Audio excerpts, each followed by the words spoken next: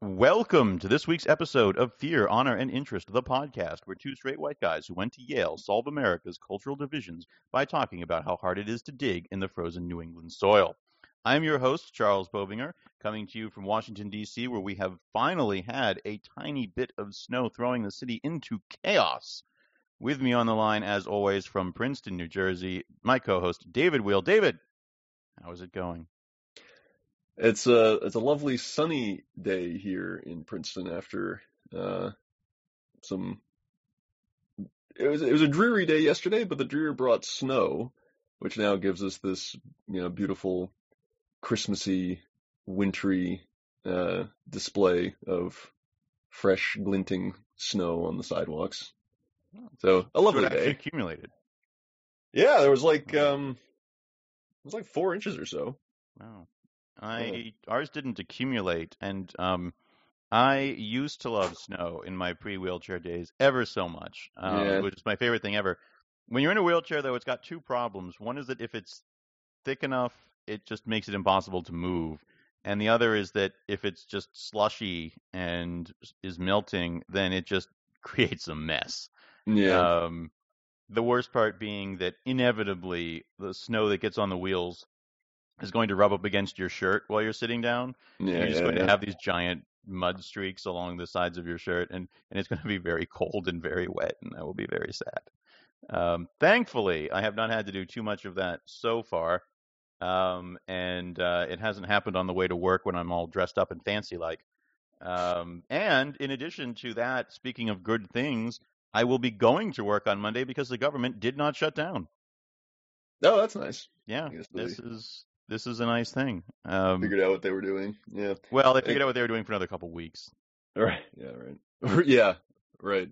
Right. Not. Yeah. Right. I was thinking both in terms of the snowpocalypse, Oh, yes. the sort of the polar vortex stuff that shut down the government for natural and unavoidable reasons. And now I guess I didn't realize for a second that you were actually talking about this very very unnatural, very avoidable uh, um, continuing resolution issue.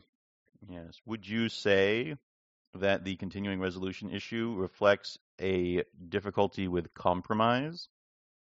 I would even say that there's a threat of sleepwalking off of Oh, a fiscal cliff.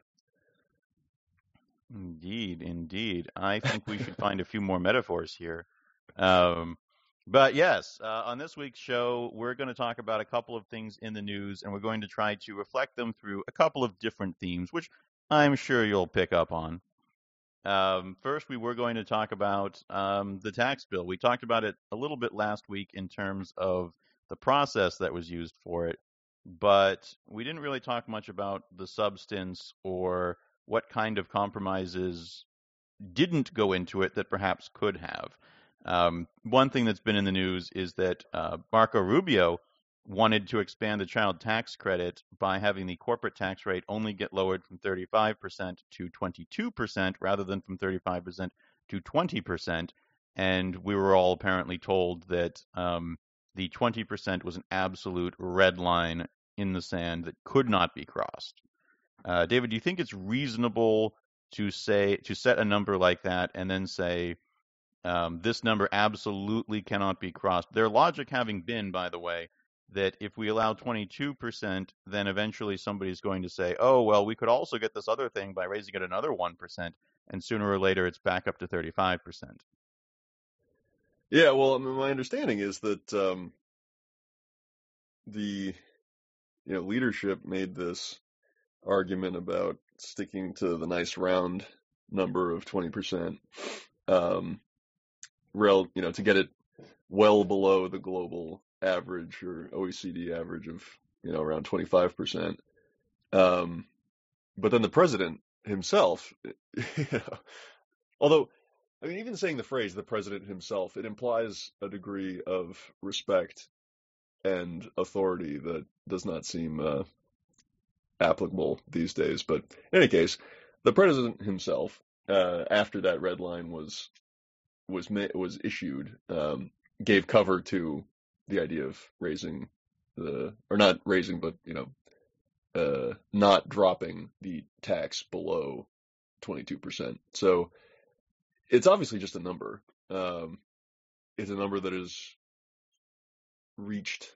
There's no magical effect of bringing it down to 20%, as we saw in that clip of Gary Cohn talking to an assembly of corporate leaders, asking them whether they were planning on investing in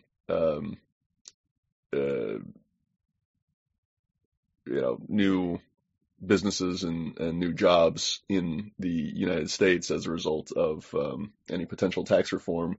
And most of them, did not even pretend that they were going to increase hiring in the United States with the windfall that they would get from this tax reform. And he was dismayed, to put it mildly. We know, like, there's no magical effect of what the number is. The number just will have certain effects on corporate revenues and government revenues. So Rubio and Lee, if they really valued this child tax credit, could have forced it in the bill with, a 21 or 22% corporate tax rate for a robust child tax credit. And that would have been where we are. And then the Europeans and, the Balts and the, East Asian economies could have then responded by dropping their corporate tax rate to 19%. And that's, the world we'd be in. There's no reason that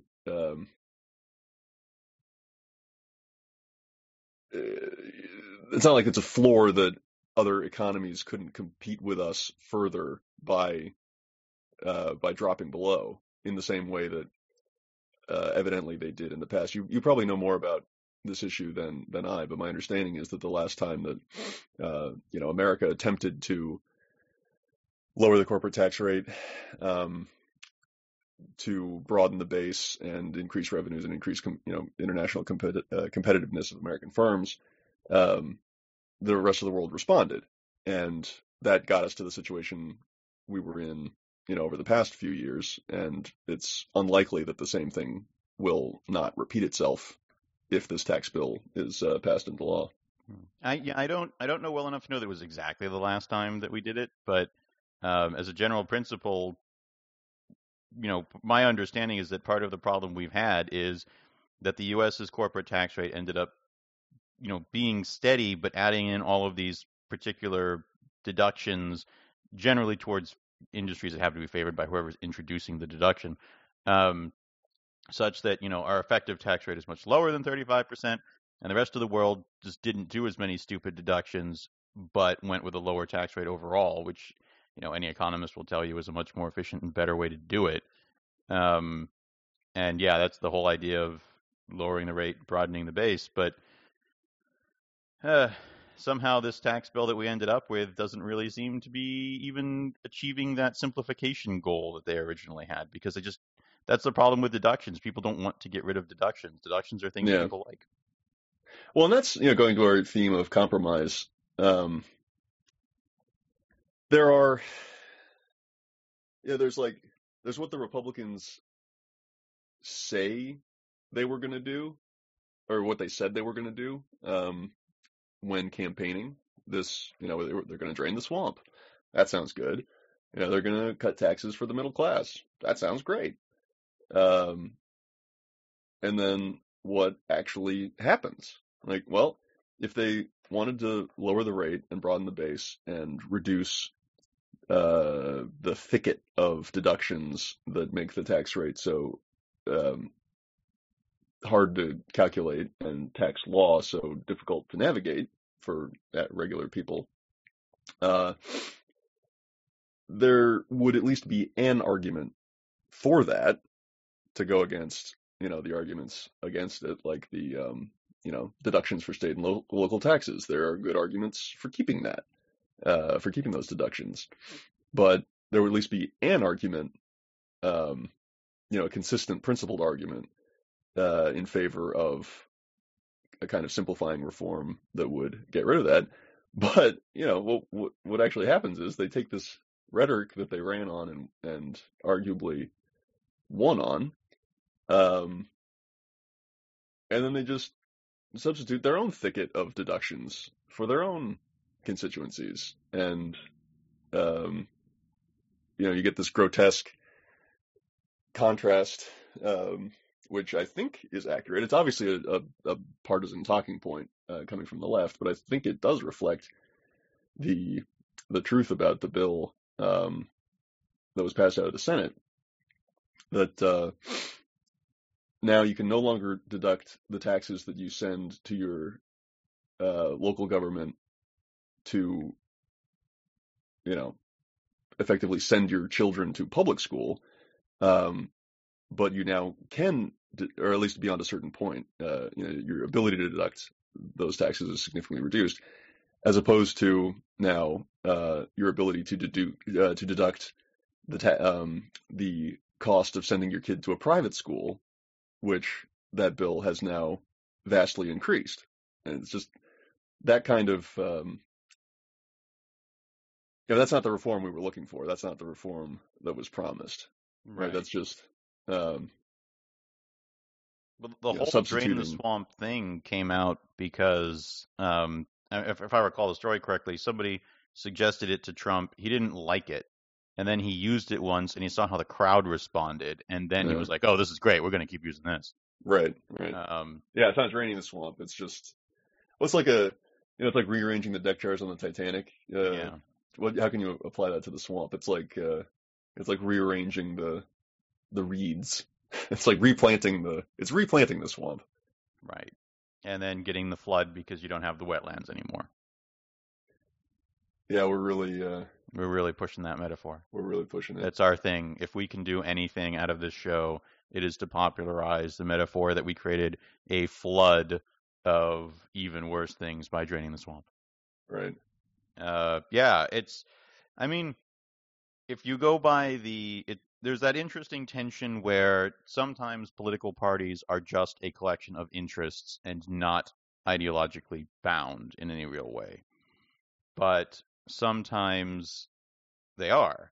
And so if you look at, for example, when they were talking during the primaries about would you raise taxes by $1 for cutting $10 in spending? And they all said no. Like, taxes cannot go up any amount. And some have speculated that part of the reason we have such nasty partisanship now is that the party's ideologies have begun to sync up in a way that they didn't before. I mean, sync up within the party. That before you used to have, conservative Southern Democrats and Northern Republican liberals, and now you don't really have that. And so now that partisanship is aligned with ideology, that makes compromise harder.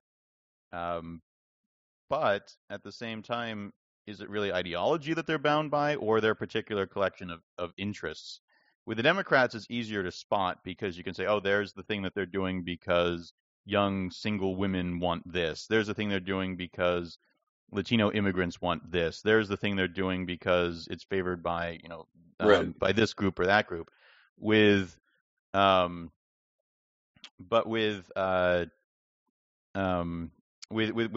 Republicans, it makes it it's a little harder sometimes to identify that group that they're for, because the party is nearly monolithic in terms of its demographics, but not quite. And by the numbers, you'd say, oh, well, their policies should all be in favor of working class whites, but then none of their policies are in favor of working class whites. Right. You put your finger on something really important there, which is that Democratic Party goals are sort of in tension because the party represents a lot of somewhat distinct groups with very different, um, very different. Like the specific policy goals and specific visions they have for the future are distinct. They're not necessarily in conflict, but they are distinct. And so it creates a platform that is sort of full of sort of mutually, they're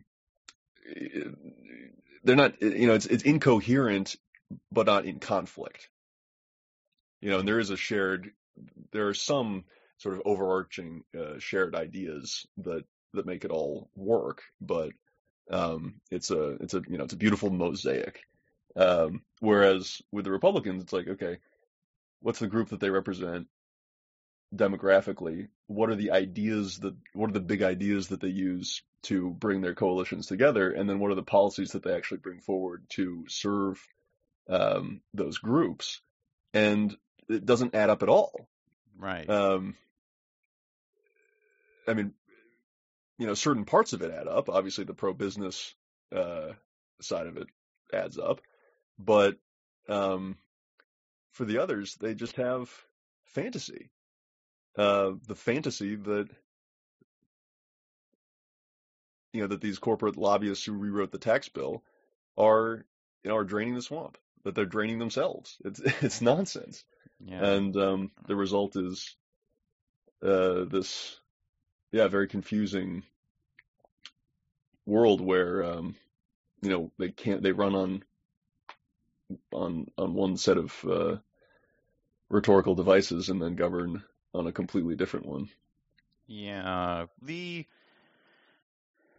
liberal explanation liberals give for how the Republican Party operates, and the one that seems to be the simplest explanation, but which is generally considered too harsh to be true, is that they offer the rich people the tax cuts and the favorable business regulations and all of the various crony capitalist things, and then they offer the poor working class whites a healthy dosing of, well, it's kind of the same thing, of racism and bigotry to make them go along on the cultural wars. And that's what liberals have been saying for a long time. They've been saying that for decades. Yeah. I was thinking about this, that I don't think that the disconnect was as bad under Bush, because Bush had this whole compassionate conservative rhetoric, where the rhetoric did attempt to overcome this breach between rhetoric and policy that we're describing now. Same, liberals made the same arguments against it, right? And this is part of what leads into this strange moment of some people kind of looking back nostalgically to Bush and like, oh, look what he said about Muslims. Compare that to Trump. Look what he said about, coming together as a country. Compare that to Trump, right? So this is rehabilitation of Bush that is kind of bizarre in some ways.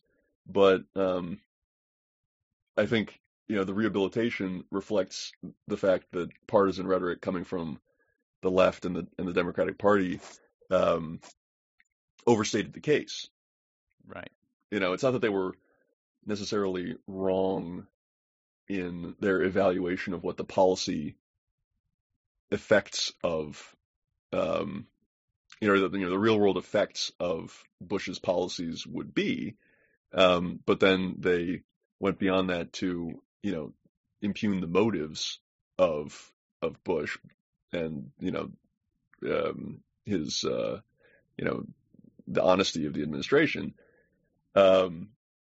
Whereas, like, compassionate conservatism was a little bit more coherent than this. It Trumpist included immigration Republican reform. Party. Exactly. There were a lot of things that he did that were trying to reach over and get groups generally held by Democrats. And in the 2004 election, he got something like 44% of the Latino vote. Right. Yeah. And, it's this is getting quite far afield, but something that's been picking the sort of tickling the back of my mind is uh, people people in media, particularly on the left, pilloried McCain for making this big deal about regular order when he killed the the most recent attempt to torpedo the ACA, and then he turns around and votes for this utterly crazy, this tax bill that was the product of a significantly more absurd and chaotic process than even the right. Even that one didn't have handwritten, illegible notes in the margins. Right, exactly. So and rightly so. And one of the reasons offered for critiquing McCain is that way back when he voted against Republican tax reform that would have been too beneficial to high income people at the expense of the middle class. And it's like what changed? And there are a lot of things that could have changed, but one of the things that I wonder about is if McCain had, just bear with me for a minute or two of super counterfactual thinking. All right, let's do it. If McCain had won in 2008, it would have been part of a narrative of kinder, gentler Republican Party, right? Right. That might have actually had significant effects. Like, obviously, the corporate plutocrats would still have been there fighting for control over the Republican Party. But people who wanted to see the Republicans keep moving towards immigration reform, keep moving towards solutions for the middle class, they would also have been energized, and McCain would have, or the McCain administration would have at least faced the choice of, how do we staff this administration? What direction are we going in this administration? And there would have been at least a pressure to erect some barriers to those plutocrat interests. The plutocratic interests and the racist, nativist Steve King of Iowa interests, right? Mm-hmm. But the fact that Obama won sucked the wind out of that segment of the party, right? And that's part of what led to the Tea Party and doubling down on this on the deplorable message and getting us to this point where these base voters revel in being called deplorables and say, how dare you call me deplorable? What do you have to tell me? You're the one who voted for a Kenyan Muslim terrorist, right? And then this descent into madness and fantasy. And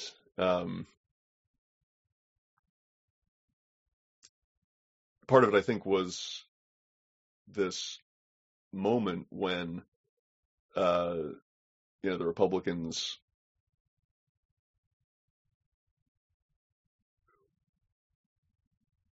sort of lost the hope of appealing to I hate saying the middle because it's such a muddy term, but that's kind of what I mean. Mm. Yeah. Anyway, whatever. But an interesting distinction, because there's even if we just say that the Republican Party exists for the plutocratic interest, which, based on what it's been doing in the Trump administration, has seemed to be true at points. Certainly with this tax bill. I mean, the tax bill that they put through, that was for the plutocratic interest. That wasn't for anybody else. Yeah. They even said openly that they had to pass it because the rich donors would stop giving them money if they didn't, because that's Right. their purpose. That's the purpose of Republicans in government right now. Whenever they talk about shrinking Leviathan, whenever they talk about doing anything to halt the growth of the government, it is really about the fact that when the government grows, the rich have to pay more in taxes, and the corporations pay more in taxes, and they're there to stop that. And it's not unreasonable to suggest that there should be a party that checks the growth of government for when it gets too far. But instead of being a reasoned party that looks and says, have we gone too far? It's a party that always says, we've gone too far, and always has to cut taxes and doesn't care what the situation is. And this tax bill is the result of that. But what what I want to get at here is, yes, this tax bill is purely for the plutocratic interests. It screws everybody else. But if you look at the Trump administration as a whole, and what the Republican Party as a whole has been doing for a while, their interests between throwing red meat to the base, I mean, those are in tension with the plutocratic interests, because the plutocratic interests don't care about gay marriage. They don't care about Right. transgender people. They don't care about, in fact, they want immigration law to be reformed in a helpful way that allows them to get more cheap workers. That's Right. something that they want. They don't want a Muslim ban. They don't want things that will make America less attractive as a place to do business. They might be sometimes they're just short-sighted on gutting the education system, and how that will have, or infrastructure, and how it will have long-term impacts. But, I mean, everybody's a little short-sighted. But, I mean, this Yeah. is where there are strong elements of, when it comes to the tax bill and the healthcare reform, those were purely about the plutocratic interest. It was the same. I mean, the healthcare bill and the tax bill are the same thing. Cut money from healthcare so that you can give tax cuts to the rich. That was what it was about. Removing repealing the individual mandate in this to save money, that was just so that they could free it up to give to the rich people. And this tax bill happens to be more indefensible than the Bush tax cut of 2001, where at least you're giving, everybody is getting a tax cut. They weren't increasing taxes on some groups because of the way it played out. Yeah. But so that brings us then to the interesting question, which is what is the compromise, if any, that the plutocratic interests have made with the sort of what we would call the deplorable interest, what Hillary Clinton did call the deplorable interests? Like, Right. how do we reconcile which things because the plutocratic interests have compromised. They've compromised in the sense of saying, we're okay with some of the homosexual bashing and the transgender bashing on a certain Right. level, but there are points, look at the North Carolina bathroom bill that ended up getting a lot of businesses to pull out. There are Yeah. limits to what the plutocrats will accept as part of throwing red meat to the base. And do you view that as a form of inter-party compromise? Do you think that's a conscious thing that's happening? Yeah, no, that's an interesting point. And, this is good because we're, I think, forcing ourselves to reevaluate the thing we said before about a relatively consistent Republican coalition and their, relatively consistent, rhetoric that they campaign on. Because as you are currently pointing out, the plutocratic interest has been forced to compromise, and it's not compromise is often it's not always, but it's often a good word, or it at least implies a certain humility and decency. If you're compromising for something as opposed to just as merely compromising your values. But yeah, they compromised in a very negative way to tolerate a certain amount of these. How shall I characterize them?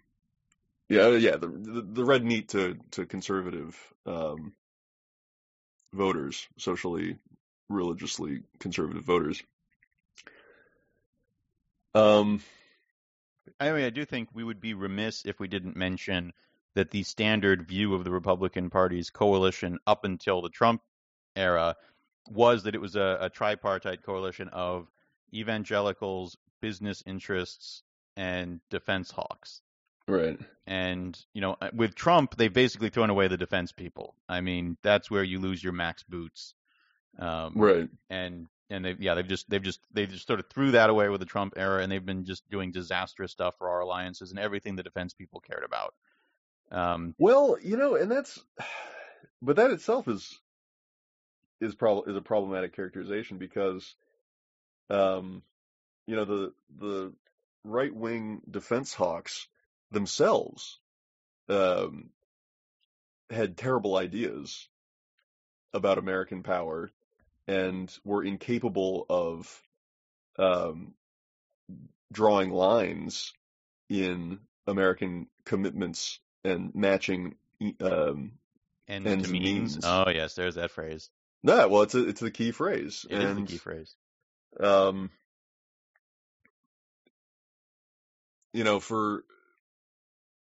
For all the criticism that one might bring to bear against the Obama administration for being sort of passive in the face of transformations and challenges internationally, at least they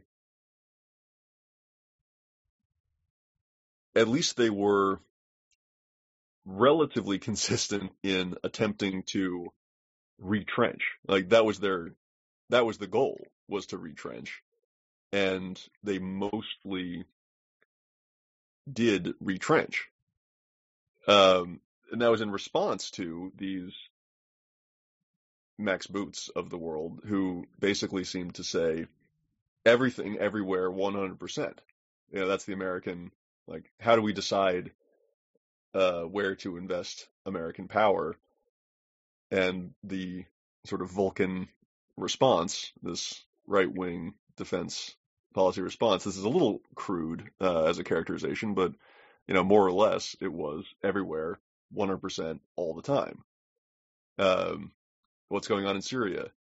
Oh, we should control the narrative there. We should invest enough to dictate outcomes in Syria. What about Ukraine? Also there. What about North Korea? Also there. Right? And that's right. They created many problems that the Trump administration is,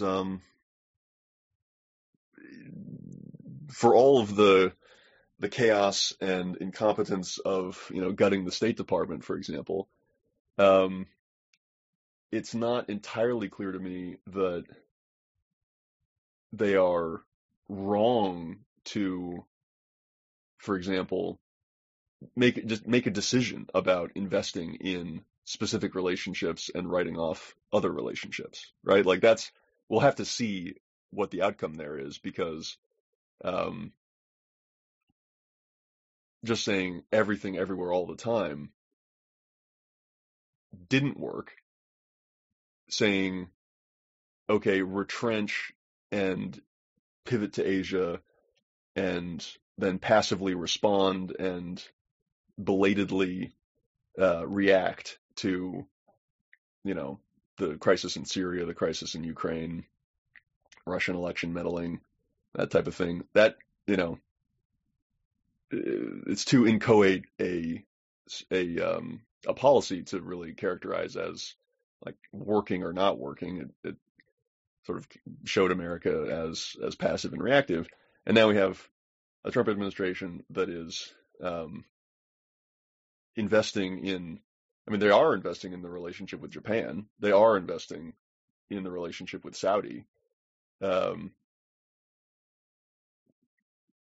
example. And, it's insane that I'm sort of defending them, but we're going to have to see where that goes and whether that actually bears fruit. But at least it shows some discernment, which the Max Boots of the world didn't really exhibit. No, I would agree that there was too little discernment by people who thought we could just do everything everywhere.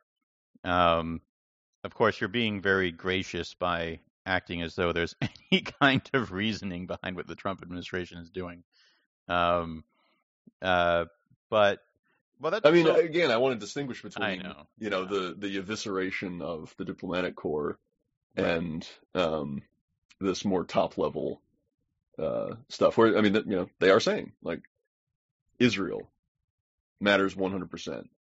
A strong alliance with an unapologetic Japan matters.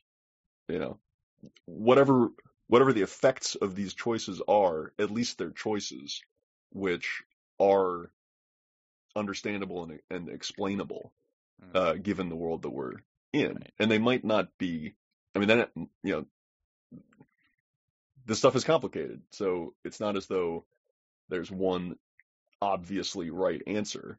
But the point is that it's not the same level of incompetence that goes into gutting the diplomatic corps is not what we're seeing in the selection of these relationships to Right. prioritize Although, at the to a expense of certain other extent, relationships. some of the relationships are being bolstered or not bolstered based on whether the leader happens to throw a big parade for Trump when he gets there, which uh, is disconcerting. Although, yeah, when you talk about who's actually setting the policy on some of these things, when it's not Trump himself, they probably have something more competent going on. yeah, I So, don't, you know, but I mean, but when you mention the things that we've tried before, particularly in the Middle East, what we saw during the Arab Spring was that we basically at some point tried every different thing with everybody, and none of them right, worked. right, With Iraq, we tried the full scale invasion and occupation. With Libya, we tried doing just the air power. With Syria, we tried doing arming some of the rebels a little bit, but not doing all that much. And basically, it was just a failure everywhere, except Tunisia, where we just weren't paying attention. right, where it wasn't really Right. With Tunisia, anything where that, it started, I mean, Tunisia just is in many ways um, distinct. I had a professor who was from Tunisia for a Middle Eastern history class that I took in college, and he would speak very favorably of how open and tolerant he felt Tunisia was compared to its neighbors. yeah, And when the Arab Spring came about, that did seem to be one of the things that helped it. indeed. It You made it know, I don't less have much surprising that it experience started there. in that region, and so I'm not gonna make a fool of myself, but that echoes what I understand to be the case. Right. Yeah. Now, not that this is a little bit of a pivot here, but when you are talking about something like the culture in one place being more conducive to some of these reforms, um, we are not great at discussing cultures as opposed to like broader civilizational issues. When, for example, when some of the people on the right who fit into the let's throw red meat to the base want to say stuff about, oh, Islam is incompatible with democracy, and they just ignore the places where there is Islam and democracy. Right. Um, and they want to say, oh, there's this or that wrong with this religion or these things, but it's really always, I mean, almost always and everywhere, an issue of the culture of the day, because there were points when the white European Christian culture that is so lauded by conservatives was the oppressive and not particularly well educated or successful one. Um, and there are and then there were and at that time, the Islamic culture was one of the places that was a height of civilization in the world. um, and the notion that it could be one thing at one point and then change at some other point as to who's in the lead, quote unquote, as it were. I mean, they want to attribute it to like, oh, because white Christians from Europe have been on top for the last 100 years, it therefore must always be that way, and there must be something fundamentally correct about um, their civilization. So it's almost as if you need to make a distinction between a civilization, which you can view as sort of a long-term, X thousands of years in an area, versus its current culture. And the current culture matters a lot. And when they talk about some of the things that are wrong in the Middle East, they're talking about the current culture there, which is something that can be fixed and is not in any way, shape, or form, stuck. Yeah, I think culture in America, for example, has changed drastically, over the last 70 years. Right. And culture changes in cyclical ways, and culture. I think some people don't like using the term because it's so vague. The problem is that so many different things factor into what we mean when we say culture that it's a shorthand for um, societal transformations coming from so many different sources that that it's easy to become confused uh, when attempting to talk about it, but simultaneously it continues to be used precisely because it is such a powerful, broad category. So I think it is useful to talk about culture. It can be useful to talk about culture, but you just have to approach it knowing that you're talking about like a multivariate function, right? And then there is a thing you can call culture, but it depends on the economy, recent history, demographics. When I say demographics, I meant sort of age composition. Right. But then potentially other aspects of demographics like Urban versus rural. urban versus rural, you know, ethnic composition, native language composition. I mean, there are all these things, are part of society. And if you want to try to talk in big picture about that society, you are going to be talking about this thing we call, quote unquote culture. And I think it is a good thing to try to rescue the word from people who attempt to essentialize it and render it a timeless, unchanging, sort of civilizational signifier, like you were describing, because they're obviously wrong. I mean, they're just so obviously wrong. Anybody past a certain age can know that it's wrong because we've seen, again, as I said, the culture in America change over the course of our lives. I mean, make America great again. They're Right. implying there was a good culture and now there's a bad culture. Right. So I agree. And I think there are sticky variables. I think there are things in certain places, here I am being extraordinarily vague.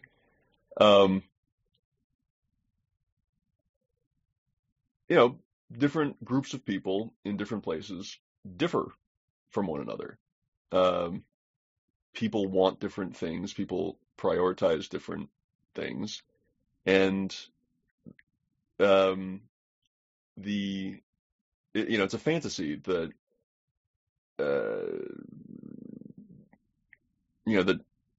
that all people are exactly the same. I don't, phrased in this way, I don't think many people would disagree with me or think that they ever disagree with me, or I think many people would say that I'm just, talking nonsense and spouting vague generalities. But, a Marxist perception of the world believes that everyone is fundamentally the same, and that the differences that are expressed are a result of illegitimate factors, overlying our fundamental class interests, right? Like,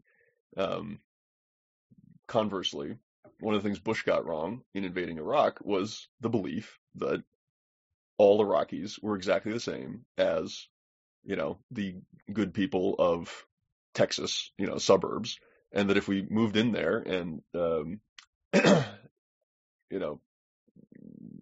surgically removed this oppressive state, that the Iraqi people would greet us as liberators and welcome democracy and become small business owners, and and there would be a flowering of freedom in the Middle East. That was that was wrong. And it was wrong because it was excessively universalistic. So, culture does matter, history does matter. These distinctions between people do matter, but obviously they change. And to use culture as a club in the way that these bigots who are springing into politics all across the Western world, as they do, is morally and intellectually wrong. Right. And there can be no compromise with them. I mean, they're moving in a very dangerous direction, and their characterizations of the world have to be argued against and defeated, because they're just fundamentally wrong. And I don't see how compromise can be extended to that.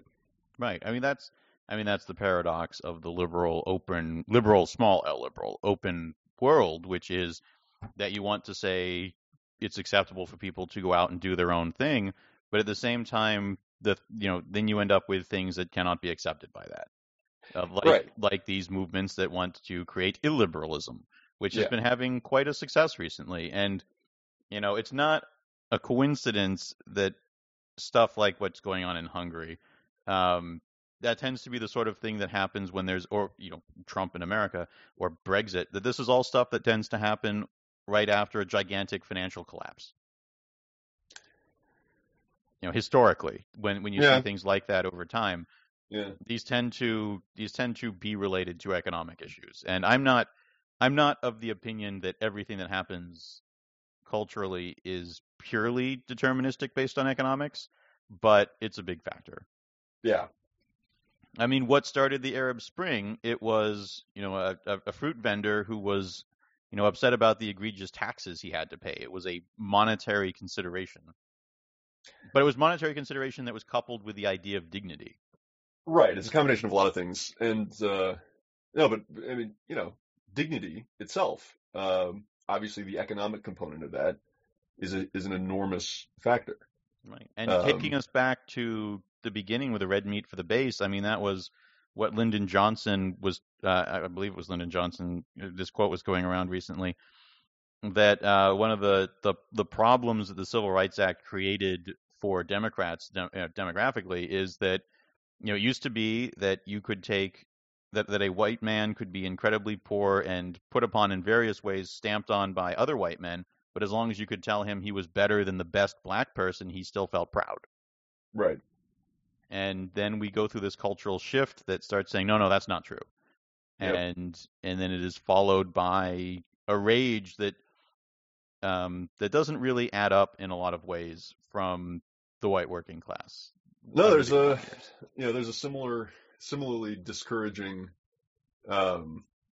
quote from the Ottoman reform period, where allegedly a Greek Ottoman said, when I was told I was second class to the Muslims, I could accept that, but now you're telling me I'm equal to the Jews. Mm. And that's the trouble in trouble with these with this drive to make all people equal to each other, is that you run up against these very ugly facts of how people have been socialized, and the ways that they justify their own path through the world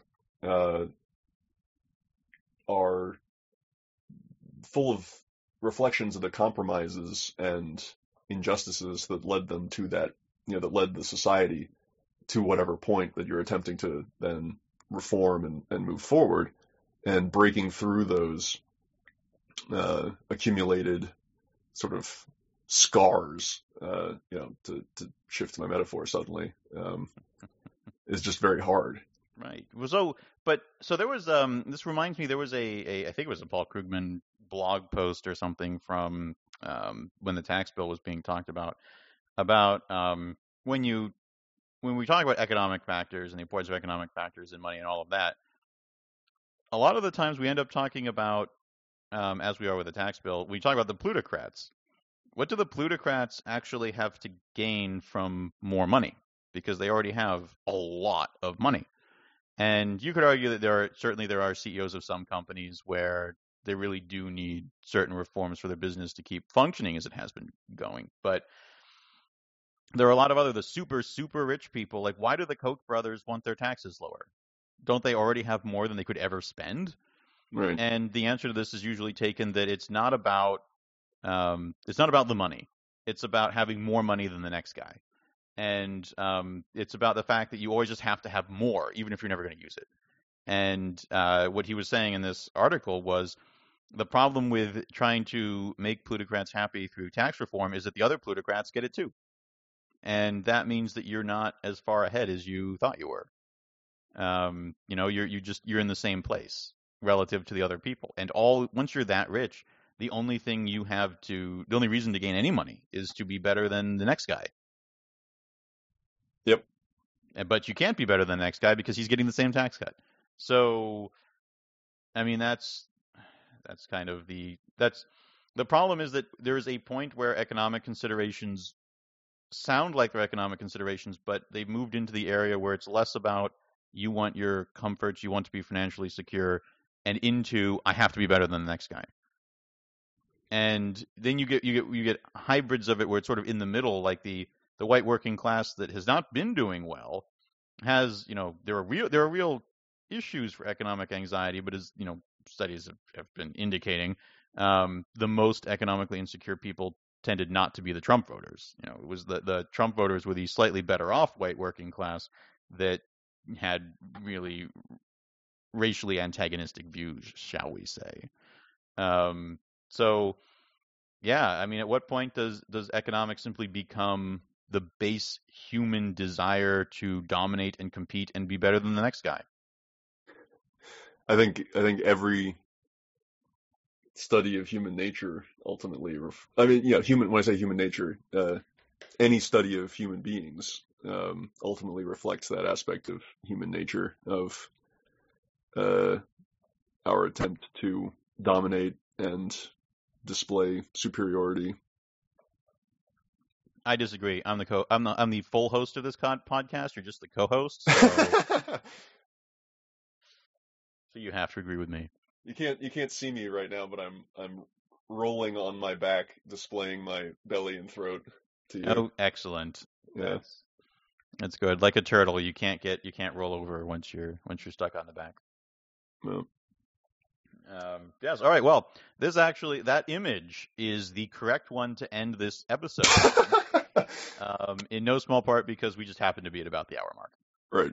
And it is just the perfect segue. So today I'm going to give you a sign-off rant that was driving me crazy this week, which is I've ranted before about my irritation at people who stand in the wheelchair spot on the metro.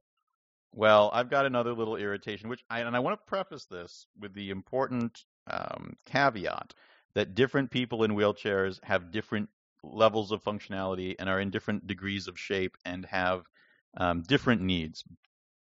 But one of the most annoying things for me is when people try to hold doors for me and they hold it in such a way that they're standing in the doorway, preventing me from going through the door while holding it open because their feet are in the way and they just do not get this, and you try to explain it to them and they don't get it. So I will frequently rush to a door when I see somebody else near it so that I get there first so that I don't have to put up with this. And one thing that is surprisingly common and very irritating is that there will be people who will see you and rush to the door too. So you're sort of racing to see who's going to get there first. Now, another reason I don't like to have somebody else get the door for me when we're in this sort of race scenario is that I know full well that I'm actually going to have to slow down and stop if they get the door, whereas I can just keep going if I'm doing it. So impatience is also a factor. But one of the most amazing, mind-blowing things to me is that if you race to get through the door and somebody else also makes a jump for it, they will sometimes get annoyed with you and say, I was going to get that for you. And They want you to feel bad that you didn't slow down and let them, baby you essentially. And I don't know. This was sort of on my mind recently when some women were talking in the context of some of the workplace, not full levels of harassment, but things that bothered them. And some of the comments that bother them are things that are sort of infantilizing or like, well, I said whatever nice thing to you, you should like that. I realize this is not on the same degree, but it has the similar level to me of it's just somebody wants you to want a certain thing and you don't want it, and they get upset that you don't want it. And really, we just need to be a bit more accepting that when people don't want a thing, they don't want a thing, and they don't have to explain why. Anyway, see you next week.